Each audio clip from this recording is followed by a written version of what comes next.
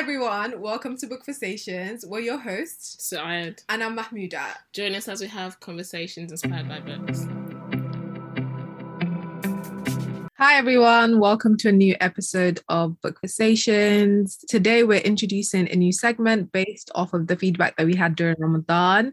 Alhamdulillah, loads of people really enjoyed the episode on Accepted Whispers. From now on, we'll be doing a monthly episode based on Islamic books. We always welcome your feedback, so whatever else that you'd like to see on Book Conversations, please do email us, and we're excited to bring you content that you love and that you enjoy. This episode's conversation is inspired by Qur'an Murad's In the Early Hours, a book about spiritual development. It's split into, I think, 8 chapters, and the first chapter covers the process before you actually undertake the journey of spiritual development. And then he further breaks it down into your relationship with God, and so remembrance of God, your prayer, and so on. Basically, it touches on every single aspect of our lives, and it's a very practical book. Share my overall thoughts about the book, and I'll pass on to Mahmouda to share her thoughts on the book.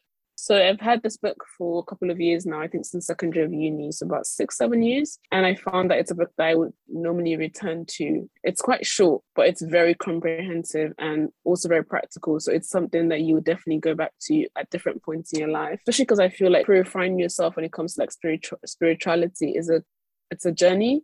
And there are times where you'd feel like you're on a high and you're doing well, your iman's fine and you're praying and so on. And there are times where you need that little boost or push. And I think this book is really good for something like that. I really loved the first chapter because he takes you from like the point where he's like, go and purify yourself, like the physical purification of making wudu and praying just to set your intention right. And we know how important intentions are in Islam. And I love that you start the book already, like reading the book is in itself the beginning of the spiritual purification journey, basically. And I love that. Go on, Mahmouda, what did you think? Yeah, I share the same opinions as you. It's definitely a book that you come back to over and over again at different stages of your life, because I think I first bought it when I was in sixth form or towards my gap year. Over the past couple of years, I find myself going back to it again and again. I think what's really good about the book is it's quite accessible. I think sometimes with some Islamic books, it's technical in a way that you have to spend loads of time understanding it. And that's not necessarily a problem. But I think with this, it's accessible in that you understand the principles, the explanations as you're reading it, and immediately you're thinking to yourself, how do I apply it to my life? So in that way, it's very transformative. Even for teenagers, I would actually advise for people to read this book from a young age as opposed to That's true. an adult. That is true. I mean, the title kind of speaks for itself in terms of making the best use of our early hours. So not just physical day sense, because the book talks about our morning routine and how we can optimize it. But I think metaphorically, when you think about it, it's also about making use of our early hours in terms of our youth. So Islamically, our youth is before we're 40. And I think sometimes when we don't have the right kind of guidance from early on, it becomes easy not to use that time in the best ways. So I would definitely recommend it for teenagers as well. Cool. So let's get on to our main discussion of the book. Before we get on to like our biggest takeaways, just to give a brief foundation about the book. So in the early hours, the first chapter kind of lays the foundation of what the book is about, which is around tazkiyah, self-purification. The main things that the book emphasizes is the prerequisite of tazkiyah is personal responsibility, genuine effort, sustaining willpower, reliance on Allah, tawakkul, and making the best use of our time. And then it goes on to explaining what our ultimate goal in life should be. And I think what I really liked in this first chapter is there's a lot of references to the Quran and the different ways that Allah subhanahu wa ta'ala reminds us that this life isn't our ultimate goal and we have another life in the hereafter that we should be striving towards. So with that, what were some of your biggest takeaways from reading the book, Suad, from reading this first chapter? I think the first one for me was the one on purpose. It really hit home because it talks about it a lot. And you know how like there's so many verses in the Quran where Allah says like this life is only a temporary life or it's just for play. And I think it's very important to kind of center yourself or center your focus on what your purpose is. I also love that with knowing what your purpose is, it helps with setting goals in the sense that when you kind of know what you're aiming for, which is the pleasure of Allah, that's the ultimate goal. Yeah. Then when you set goals or when you make decisions in the big things and in the small things, you're hopefully conscious of the fact that at the end of the day, what matters is pleasing Allah. And so if there's going to be a goal that might require you to, or require, that might lead to you doing something that's not pleasing to Allah, or that might lead to you doing something that compromises your principles, then you would always have like this focus of Allah's pleasure is first and foremost, and everything else comes afterwards. So I really liked that. I also loved that he said, I mean, he did say Jannah, but then Allah's pleasure was like above. Yeah. And then Jannah, because I think about how we were raised and how we were taught to pray, just pray because you don't want to go to hell, and how we should not be performing acts of worship based on fear, but because we want Allah, our creator, to be pleased with us, and we want to form a relationship with him. Yeah. And I think when you're aiming for something like that, when you're aiming for Allah's pleasure, it makes acts of worship relatively easier to do, because it's more something you look forward to as opposed to something you're doing just because you want to tick a box. And that in itself makes the experience enjoyable. So I really liked that was like the focus in the beginning of the first chapter. And I love the ayah that he mentions from Surah Shams, that successful indeed is the one who purifies his whole self, because I feel like it's sometimes life gets in the way and we might forget about what the ultimate goal is, but that process of self-purification, of tazkiyah, and constantly taking care of your heart and purifying yourself is something we should be conscious about all the time. I agree. I was thinking about this in relation to my PMDD. I mean, not entirely related, but probably is. I was thinking about how like I had one of my worst episodes this year in April, where I had like 2.5 weeks straight where I couldn't do anything but eat, sleep, go for walks, and pray. And I kept thinking about the fact that if praying wasn't compulsory, I don't know what I would have done with myself. And I would have probably been in a much worse place than I was, even though I was already in a bad place and I couldn't do anything and I had zero motivation. I was just in a different headspace. But one thing I continued to do was pray on time. And I just kept thinking about how if I didn't have to pray, first of all, I would have been in a bad place just in the mental sense, but also like then the question of what gives you the will to keep living comes to mind, right? And the prayer, even though I'm just doing it on like what kind of on surface level, it's still a constant reminder that there is something out there that's bigger than me. Yeah. And it's Allah. And it also gives me hope, right? Because I'm praying to God and I know that this will pass at some point in life. So I get what you mean by how life can get in the way, and we need to always remember the ultimate goal and the ultimate purpose is in Allah. Allah is such a powerful anchor. Like, it's so funny, and this is so bad to admit, but sometimes, you know, when my prayer is about to start, I'm like, oh, I'm about to be on holiday. But then like halfway through my prayer, I'm like, okay, can this period go now? Because I actually want to pray again. You miss it, right? Yeah, I get it. You truly value what you have when you can't do it anymore. Sometimes you don't understand the magnitude of the blessing that you have until you no longer have it in your life. And I think Salah is one of those ones where once you taste the sweetness of it, it's something that you will always desire. Powerful anchor that Allah subhanahu wa ta'ala is giving us. But yeah, I think what you said is so important for mental health in general, because sometimes like when you are struggling in your day-to-day life, that tends to affect your spirituality. So what you said about still praying on time, summoning up energy for everything else, but you're still coming to Allah subhanahu wa ta'ala, and there's a great reward in that. What was your biggest takeaway, or what was one of your biggest takeaways? One of the analogies that I really like, because I feel like this book helps you to paint a really good picture about the concept that he's explaining. So one of the analogy that I liked that he mentioned, he said, the one who is unsure of his destiny in life, torn between this world and the next, is like the one standing with his feet in two separate boats, will be thrown off balance. So that idea of, because one of the really powerful ayahs that I find in the Quran, where Allah subhanahu wa ta'ala talks about there are people who ask just of this world, which kind of leads to the context of the dua of Rabbana atina fi dunya hasanatan wa fil akhirati hasanatan wa qina adhaban nar. Like there are people who ask just of this world and they are content with that, but then there are people who realize that you can have the best of both worlds. You can have goodness in this world and also goodness in the hereafter, but it's about like in that process you're prioritizing the hereafter. And I think this image of if you have your feet in both boats, you will eventually be thrown off balance. Like if you're, in a way, it's weird, isn't it? Because now it almost sounds contradictory, but I think it makes sense in the sense that if you focus on the akhirah, inevitably your dunya is going to be good. Yes, that's it. Much better explanation. I know, I was like, oh, now the image. No, but I get what you're saying.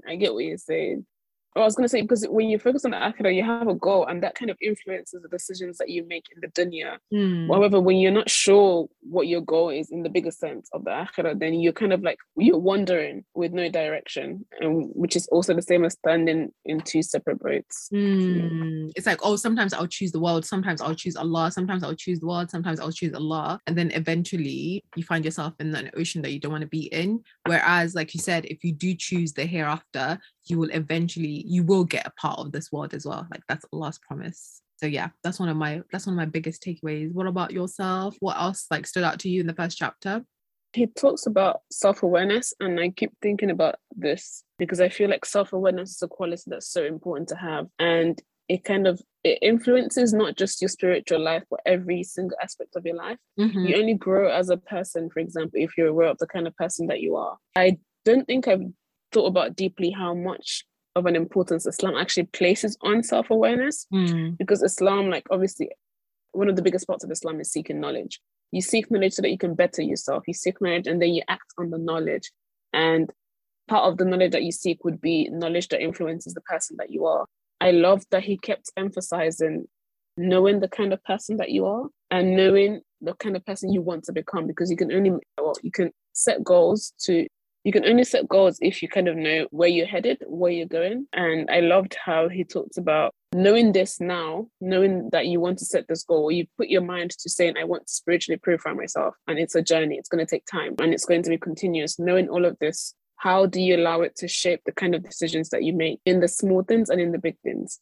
And I think that was something that stood out to me, particularly self-awareness. Just how I also feel like maybe we do talk about it, but we don't focus on it enough, in my opinion. I attended a lecture a couple of weeks ago, and there was a conversation about self-awareness. And I think someone said something that kind of came across as like, it takes too much time to sit down and be asking yourself questions of yourself. But then it's also work that I personally believe is worth it. Because the better you know yourself, then the more you are to be clear in your principles, and the less likely you are to just do things on the whim or for the sake of doing things. It's like, I know the kind of person I am. If someone says, oh, Suad, let's go out tomorrow morning. No, let's go out tonight at 10. And you're like, okay, I know the kind of person I am. I would struggle to wake up in the morning for Fajr. Then I'll be like, okay, this is my priority, so I'm not going to do this. Yeah. And whereas if you're someone who doesn't know the kind of person that you are, or you've chosen to just not pay attention to that part of yourself, then you're going to make decisions that just fulfill your desires or just follow what other people, I don't know, have in mind for you, as opposed to like what you want for yourself. Exactly. And I think about that. In terms of like how in the little things, like when you're looking for a spouse, for example, and different people will always have different advice. Or are you covering enough, or you're not covering too much? Or are you showing this and you're not showing that? And you need to know yourself and like know what's important to you, which is and first and foremost, your relationship with Allah. Yeah. And that again guides the kind of decisions that you make. And even if this thing is a struggle, maybe it's getting a new job, you would always stay grounded in your principles because you know the kind of person that you are and you know what you're aiming for. Basically. Yeah. So I like it's so interesting because sometimes there are things in life that take time. And you're like, oh, it takes too much time, so I'm not going to do it. But then you realize the cost of it later on is actually far grander than the time that you could have dedicated towards it. So self-awareness is one of those ones that when you don't have it or you're not practicing it consistently, you eventually pay the cost, because one, it's almost like you're going through life without any awareness of how to get better. What are the implications of my actions?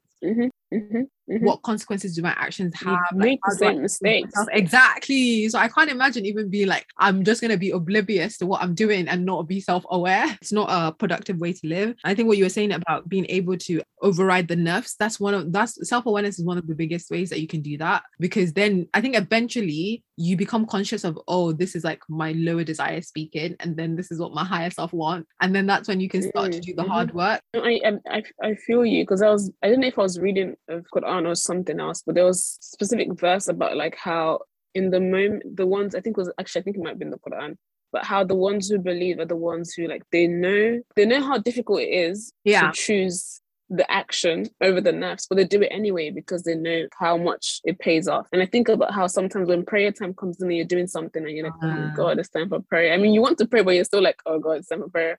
But then once you taste the sweetness of the prayer, you'll be like, oh, I can't believe this is the thing I was just thinking about to myself, like, oh my God, I wasn't even excited, something I should have been excited for, now that I see how amazing it is. So it is interesting that you mentioned. Because the only way to grow is to constantly like look within. And of course, it's not an easy process. It's not an easy process. No, it's hard. Yeah, exactly. It's hard. It's not. It really is not, which is why it is important.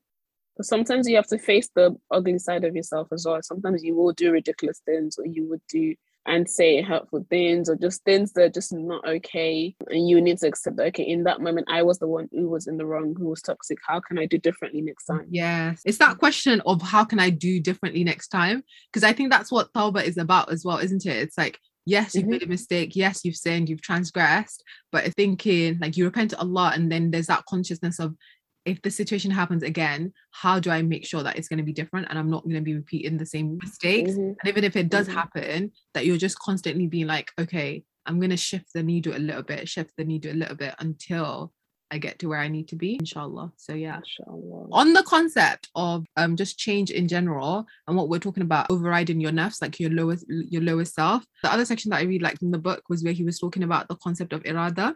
I was just going to say that. Perfect. Go. I'll just say the quote. So it says, the Quran explains that one of the basic weaknesses in human nature which impedes self-development is the weakness of will. What do you think about that? When I read that, I think I highlighted it because I thought, wow, it is so true. And I say that because I think about how like sometimes we do the bare minimum and we stop at the bare minimum. Yeah. Number one. Number two, you know how we always say, like I was talking to a friend actually a couple of weeks ago about, we're talking about patience and consistency, and how these days a lot of people, it was in reference to someone that we knew, but how a lot of people, you're like, oh, I've been working on this book or this song or whatever it is, this project for 2 years, and I haven't seen results, and like it's not working out, and that's the end of it. How some things we need to ask ourselves is, am I actually, every day when I showed up for these 2 years, for example, did I come with my best self? Did I put in the actual amount, like the real energy, not the one where you showed up half-heartedly? Like, did I show up every day as I was supposed to? And was I consistent in my efforts? And I think the one thing that we just were talking about is that it's not, and it's in terms of writing as well, it's not like until the inspiration comes or when I feel like it, right? So I'll pick up the Quran when I feel like it, because there will be days where you don't feel like it, but that would be what's best for your soul. I see the weakness of will as literally almost the same thing as choosing what's better over your nafs. Now, it's very difficult. I personally think it's difficult to override the nafs, because the nafs is about what you want, right? Your desires. And in your eyes, this is the thing that's good for you right now. So we literally, and I feel like because I've had very vivid experiences like that, where it's like a moment of actively saying, no, I will do this thing that's good for me. Yeah. And in the long run, you see the benefit. And the thing about will is that the more you push yourself to override what you want and choose what you need, the easier it becomes, I think. But I genuinely agree with it, because I feel like there are a lot of times where, even in like little things, where maybe you just finished praying and you could pray your sunnah, right? But then you'd be like, oh, can't be asked. And then you stand up. But then all it takes is just maybe you pushing yourself for like 1 minute. But we didn't even bother. We're just like, Or I think about it in terms of like the tahajjud. Yes, I know the tahajjud is difficult, but there's like little things that you could put in place. Like, okay, I'm going to wake up 20 minutes before Fajr. And what it takes is us, again, shifting our perspective. What is 20 minutes before Fajr?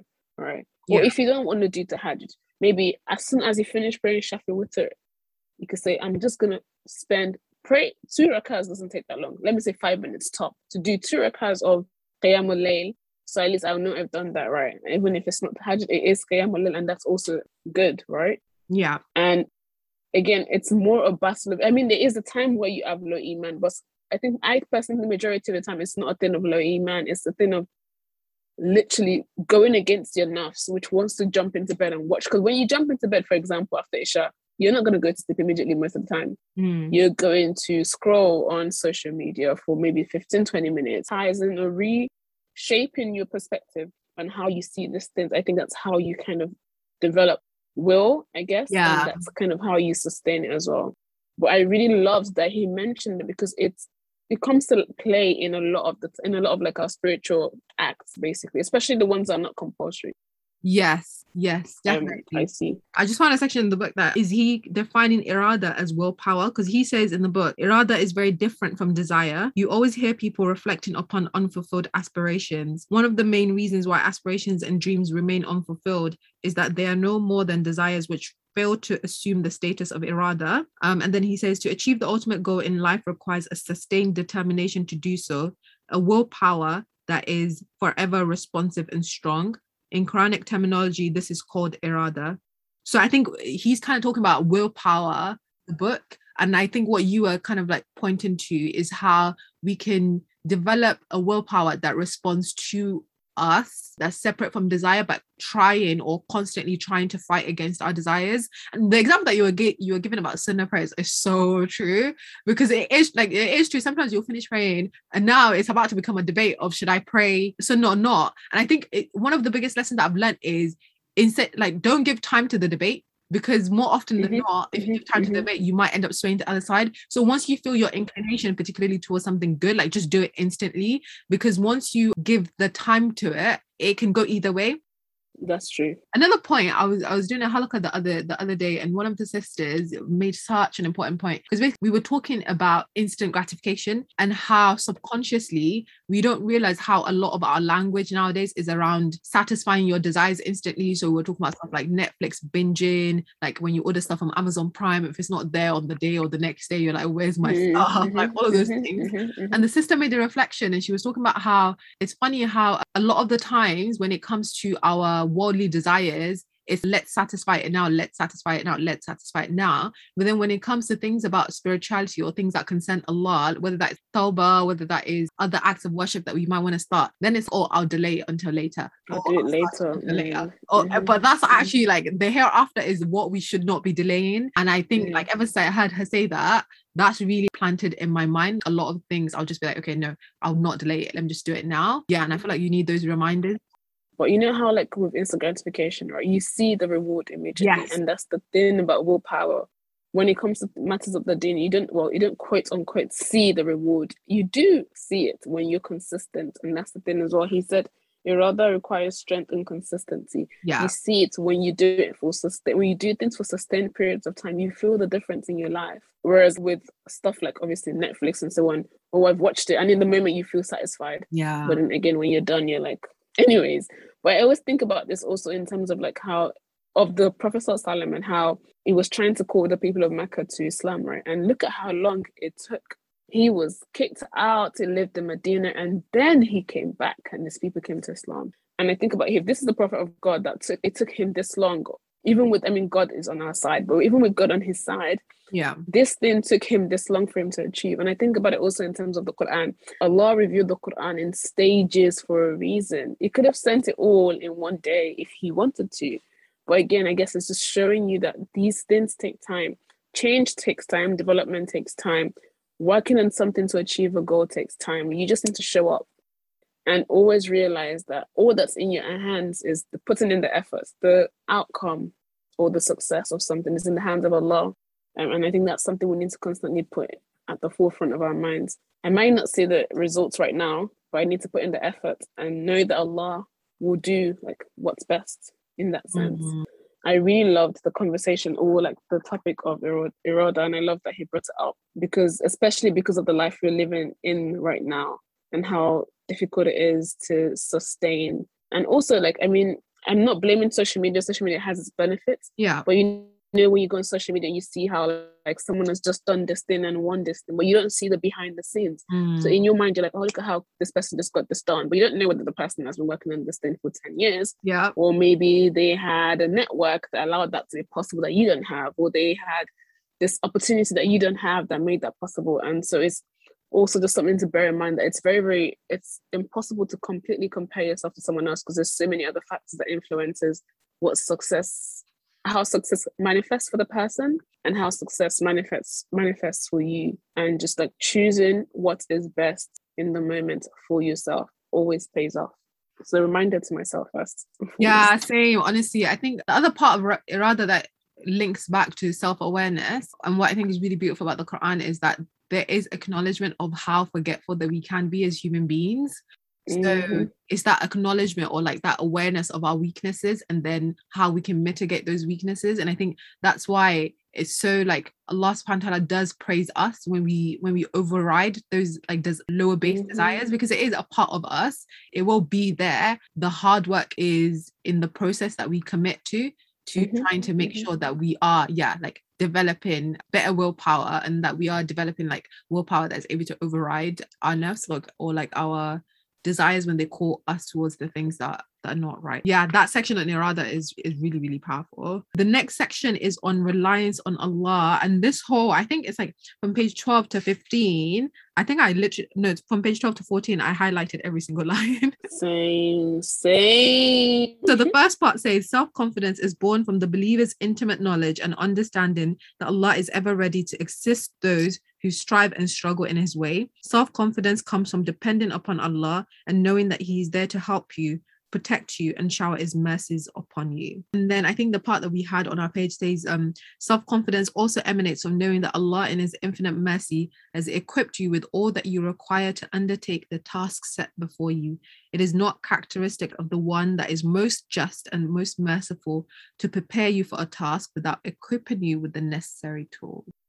I found that very, very, like, it hit really well, because sometimes you're about to go into a situation or you find yourself in a situation and you're like, this is so hard. Then you just need to know that Allah will not put you in something without preparing you to be able to do that thing. And I remember one day, I think it was Hafsa, she was reflecting on how sometimes we make dua for something, but are we actually ready for it? And I always think about that when I like pray for Allah, make me this and make me that. And like, just think about when Allah puts me in a situation, it's because he believes I'm ready to take on the task. He believes I can do it. And he's obviously going to support me. Like, it's not by my will, it's by his support and his strength and his mercy. But he's put me here because he thinks I can do it. Yeah. And so having that in mind and knowing that you just need to exert your best effort in everything that you're doing, literally. And knowing that you're not in a situation except Allah wants you to be in there. I feel like good journaling prompt is to think about, like when it talks about Allah wouldn't give you something unless he has already given you the strength or like the character equipped you. Thinking about the different strengths that Allah has given us, because we're all so unique. Yes, we are. That's characteristic, the attributes that we have. Some of us are gifted in one department than the other. And so it's thinking about Allah has created me uniquely, and our confidence should come from that, remembering that we are creations of Allah. And whatever it is that we are facing in our lives, Allah has already given us the ability to be able to. Yeah, I agree. I was thinking about this in terms of my writing. I think about it actually. I think about this a lot. Yeah. Because I compare where I am right now to where I was in 2018 when I first wanted to actually like fully go into writing and graduate. And I keep thinking about how there couldn't have been a more perfect time than now to be where I am in terms of like making the clear-cut decision to go into writing full time, or to choose writing first and foremost, and then everything else comes secondary. Yeah. And I feel like I wasn't in, even though that's what I wanted in 2018 and I was praying for, I wasn't prepared to take on what would come with it. And so much has happened between that time and now that every time I think about it, I'm like, there couldn't have been a perfect time than now to be in this position. Part of the sweetness of things when you eventually achieve it is recognizing the journey that you've been on. I think it was in my coaching with Anissa. Shout out to Anissa. I'm going to link her below. MashaAllah. It was in that coaching that I realized one of the things that I value the most, sometimes it's not even the end result, it's the journey. There's so much joy and then it's like making sure that you're paying attention to the journey. Like there's so much joy that comes from the journey. Like you're saying, like with writing, like mashallah, tabarakallah, I feel like it must be amazing for you seeing where you were 2 years ago and then looking at your writing now and seeing the leaps that you've made in it. That is satisfying in itself. I feel that with writing. One thing I value a lot about journaling, I journal a lot, and I think journaling allows you to pay attention to the small things, small, quote unquote small, but really just those gradual, beautiful changes that happen as you continue doing something. Because I feel like if for example, your end goal is to write a book, when you write a book and then what? I feel like it's not the same as enjoying, yes, writing is hard, but it's not the same thing as enjoying the little wins that come along the way up until you get to that point. where you've written the book. So because otherwise you can get to your goal and then it's like, you know, that's why like there's a lot of conversation about why sometimes rich people or people who seem to have the world are unhappy. And I think it's sometimes because we delay that feeling until we get the big goal, so to speak. Like, so for example, with like, and then you get the big goal and it's like, okay, yeah, like you delay that feeling of joy until I'm gonna get a book deal, and then you get a book deal and it's like, okay, now what? Like you've got, whereas if you enjoy writing, exactly, it's continuous, right? Because after the book deal, you'll continue writing and you write another book and like, well, inshallah, right? Or even if you don't get a book deal, because you enjoy writing, you still carry on writing. I'm going to read on. So it says, self-confidence is thus born of total reliance and trust in Allah. It is knowing that at every step of your journey, Allah is there assisting you. If you constantly hold yourself back, believing that you are weak and incapable, and blame your incompetence on minor inadequacies, then you are bound to fail. You must never allow yourself to believe or feel that Allah has treated you unfairly, or that He has placed upon you a burden that you cannot shoulder. For on no soul does Allah place a burden greater than it can bear. Surah Baqarah. I also highlighted that part as well because I love it a lot. And one of my favorite names of Allah is Al-Jabbar. And one of the meanings of Al-Jabbar is that Allah completes you in the parts that you're lacking, basically. And I love that a lot. For the people at the back.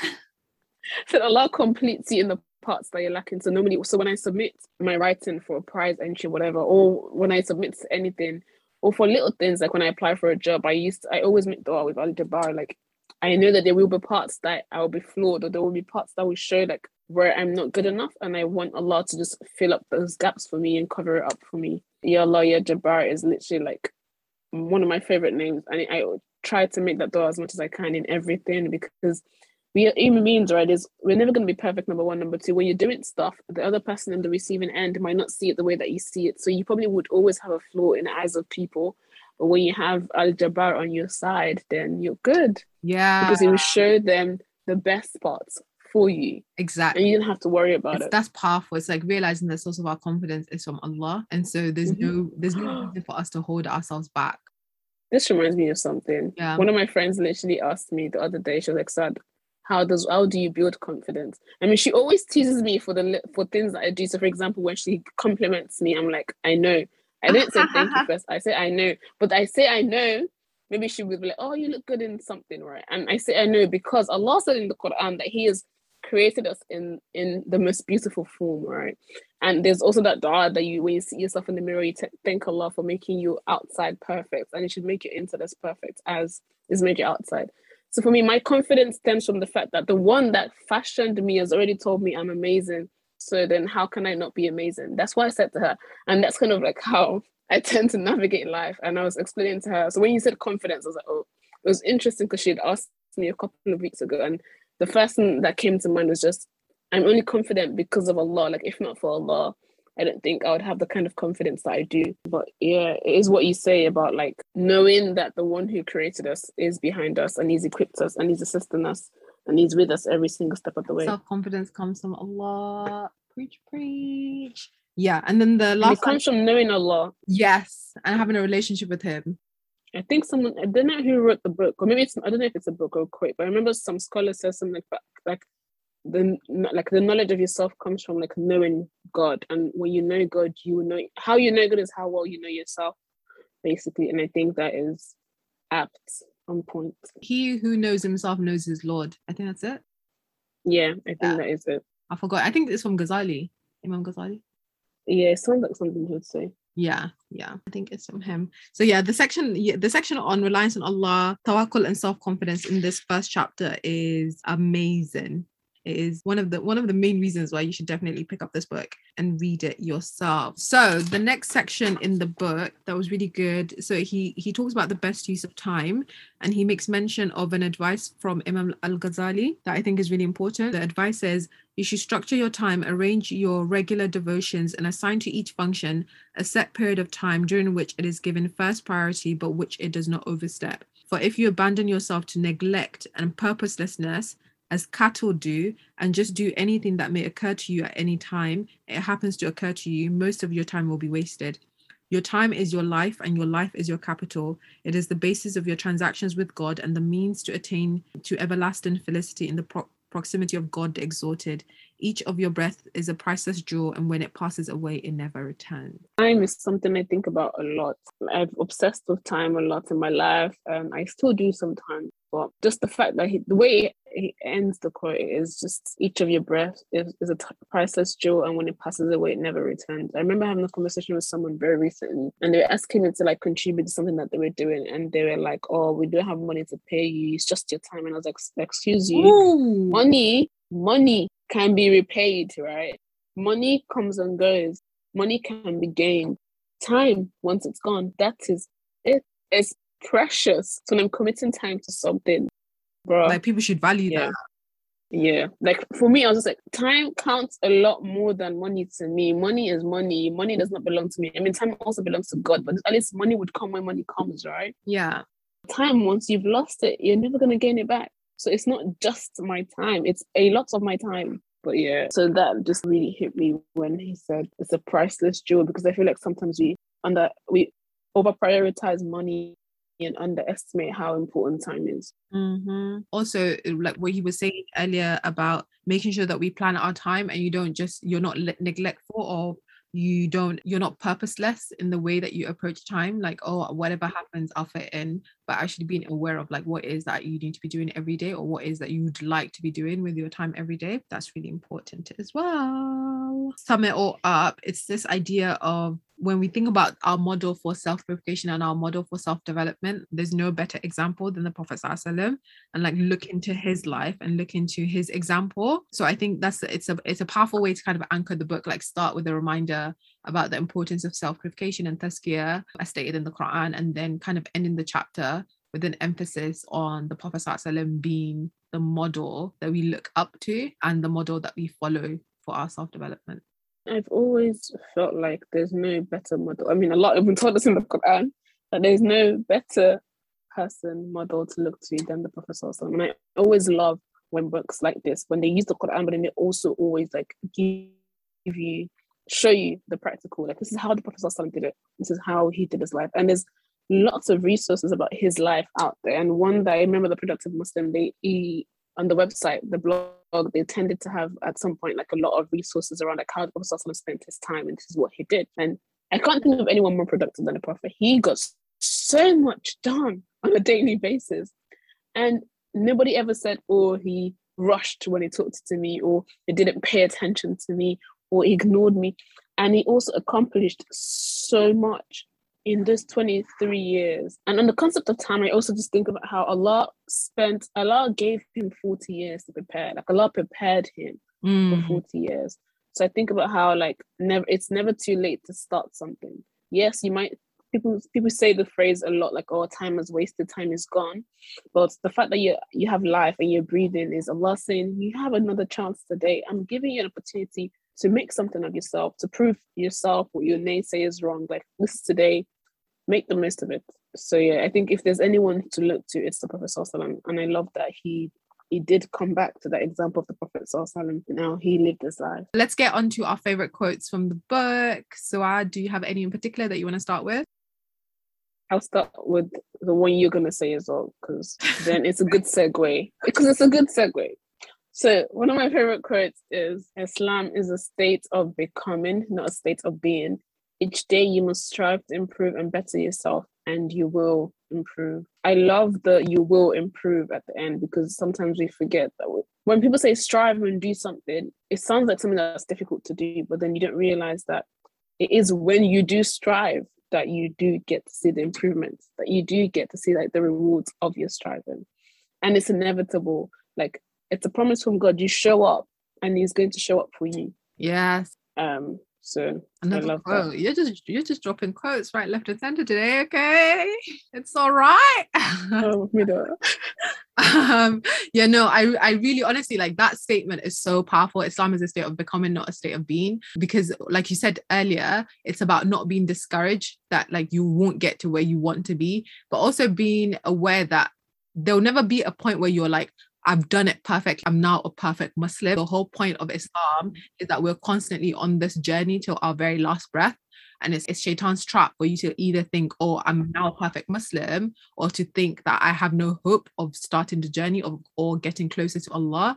So it's keeping in mind that the effort is the continuing process. We're not people that fall into despair about our relationship with Allah subhanahu wa ta'ala. We're people who recognize that we have a chance with Allah until our last breath. And I think on that note as well, what I really liked from the book is this concept about change being a gradual process. It's not something that happens overnight. So when we think about the Quran and the fact that the Quran was revealed over a period of 23 years and how literally Allah, it's amazing because Allah was in charge of the tazkiyah, the purification process of the Sahaba and the companions through the way the Quran was revealed to prime them to be the kind of Muslim that they were. And I was kind of saying, sometimes you do something and it seems daunting, or you want to incorporate something and it feels really hard at the beginning. One thing that I try to do is, if I'm really struggling with something, or if I'm trying to do it and it's not working out, I always just start with intention. So when I wanted to change the way that I was wearing my hijab, because when I was in sixth form, because I loved hoop earrings, I used to wear my hijab so like it would show my hoop earrings. And I love jewelry. I love my necklaces. I love my earrings. I wanted to get to a point where I could cover it up in a way that was pleasing to Allah. And even though at the beginning, I still hadn't summed up the will to do it, but every time I would tie my hijab, I would like make the intention for Allah to make it easy.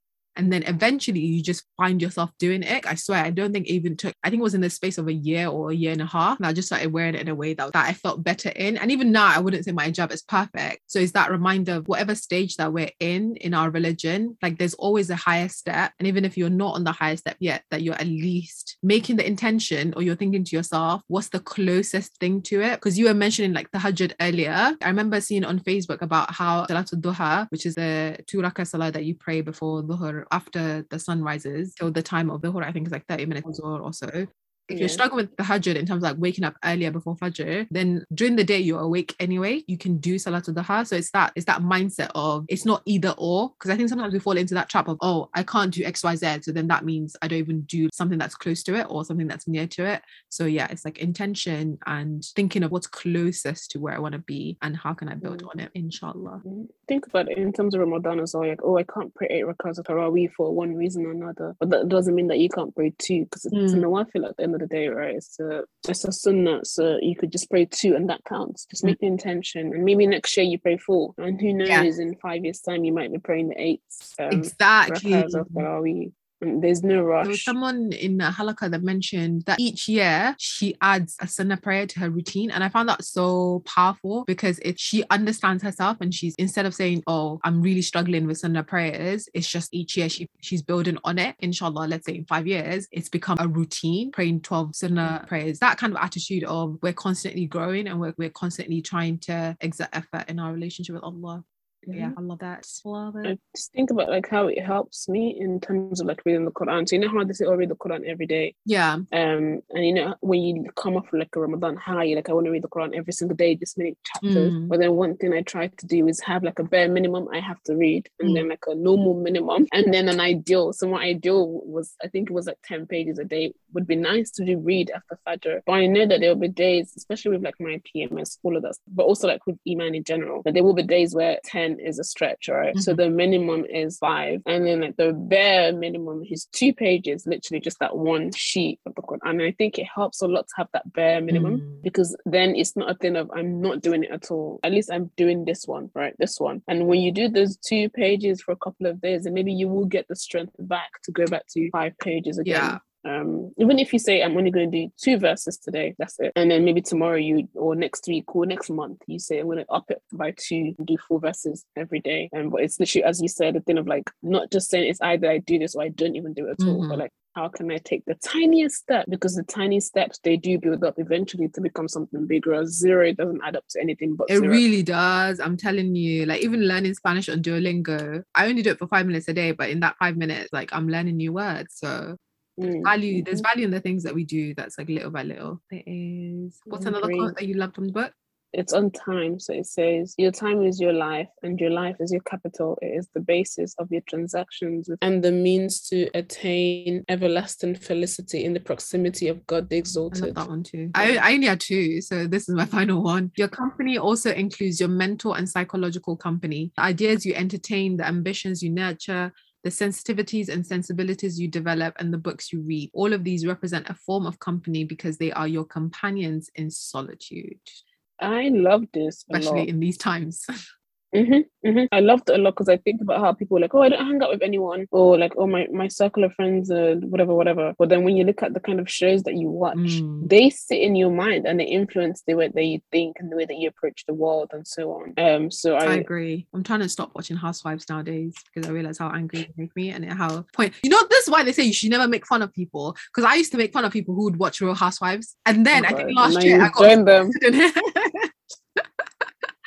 Last year I got really invested in the drama, and this year it's like Allah's like removed the shield from my eyes because I'm like, it's literally engineered to make you angry. Like sometimes you're watching, like it's not like, you know, sometimes you go back and carry on watching. Huh? Even though you're angry. I said you go back and carry on watching even though you're angry. No, it's more recently that it's made me angry. Like last year, it was kind of, you were engaged in it because it seemed frivolous and it was it was interesting, or you were curious about it. But this year, basically, there's not that I'm encouraging you to watch it. There's a black woman in the one that I watch anyway. There's a black woman in the midst of 6 white women, and it's just frustrating to see how they gaslight her all the time. And I'm like, this is supposed to be a frivolous show, but then I'm finding myself constantly triggered by it anyway. And the intensity of conversation online is just, it's not worth it. So yes, I need to do a audit on my mental and psychological company.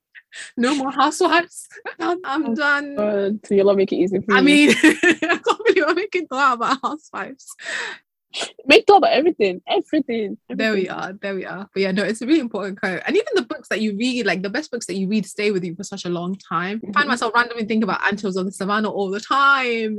So yeah, I love that. It makes a difference. For sure. I find myself thinking about Transcendent Kingdom a lot. I really love that book. Excellent book. Do you want to go through the rest of your quotes? I think I would only do 2. Okay. So one of my favorite quotes is the verse from the Quran, which is "Remember me and I'll remember you." I love it a lot. I mean, it is obviously reminiscent of SJJ, but I just the Remember Me journal. But I actually just love how Allah like addresses us and says, "You need to take the step.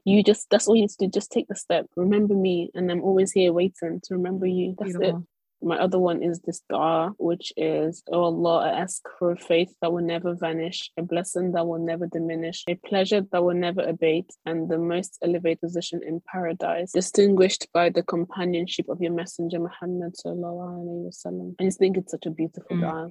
I mean, I really like it. I love it. That's a good place to end our discussion of the first book. So yeah, I feel like the Islamic book elements are not necessarily reviews, it's more discussions of lessons and takeaways and practicalities, etc. So yeah, may Allah allow us to benefit from the knowledge that we're gaining. I mean, what's the latest book that you're reading? I literally just finished reading a book called, it's a memoir by Ashley C. Ford. It's called Somebody's Daughter. It was really, so you know, I mainly read dark stuff. So it was really sad. But you know what's interesting? Remember, I just told you about this, my novel. I signed up for a class on writing happiness because I was like, I want that book to have lots of happy lots of happy scenes in them. And I need to know how to write this because all I write is Yeah, but it's really, really deep, and I would recommend it because of the way that she writes, especially. But it's just the way that the empathy and compassion in which she writes, even the people that really hurt her, interesting. But I really enjoyed reading that, and it made me think about a lot of stuff. I still think about it from time to time. I finished it yesterday morning, and I was thinking a lot about like shame and how the kind of shame that's attached to our bodies as women. And I'm about to choose between reading When We See Ourselves, a book by someone called Jenna Matambuze, and Just As I Am by Cicely Tyson. I will choose one at some point in life. What are you reading? Sounds good. I just finished reading Emma Dabiri's Don't Touch My Hair, and I'm about to start reading. It was really, really good. Out of 5, what would you give it? That's good. It was good. Definitely worth it. And I started reading The Bookkeeper of Aleppo that you recommended. Ooh, how are you finding it so far? I've only read like the first chapter, but I really like the writing style. So same. I love the writing style. So I can't wait to hear your thoughts about it. Actually. Beautiful. That's the end of today's show. Thank you for joining us on this episode of Book Conversations. We hope you've gained benefit from the discussion. If you've enjoyed the episode, remember to like, review, comment, and share it with friends and family. Book Conversations is available on iTunes, Spotify, Google Podcast, Anchor, and several other platforms. Email us your thoughts at bookconversationspod@gmail.com and let us know what books you want us to check out. Till next time. Remember to read.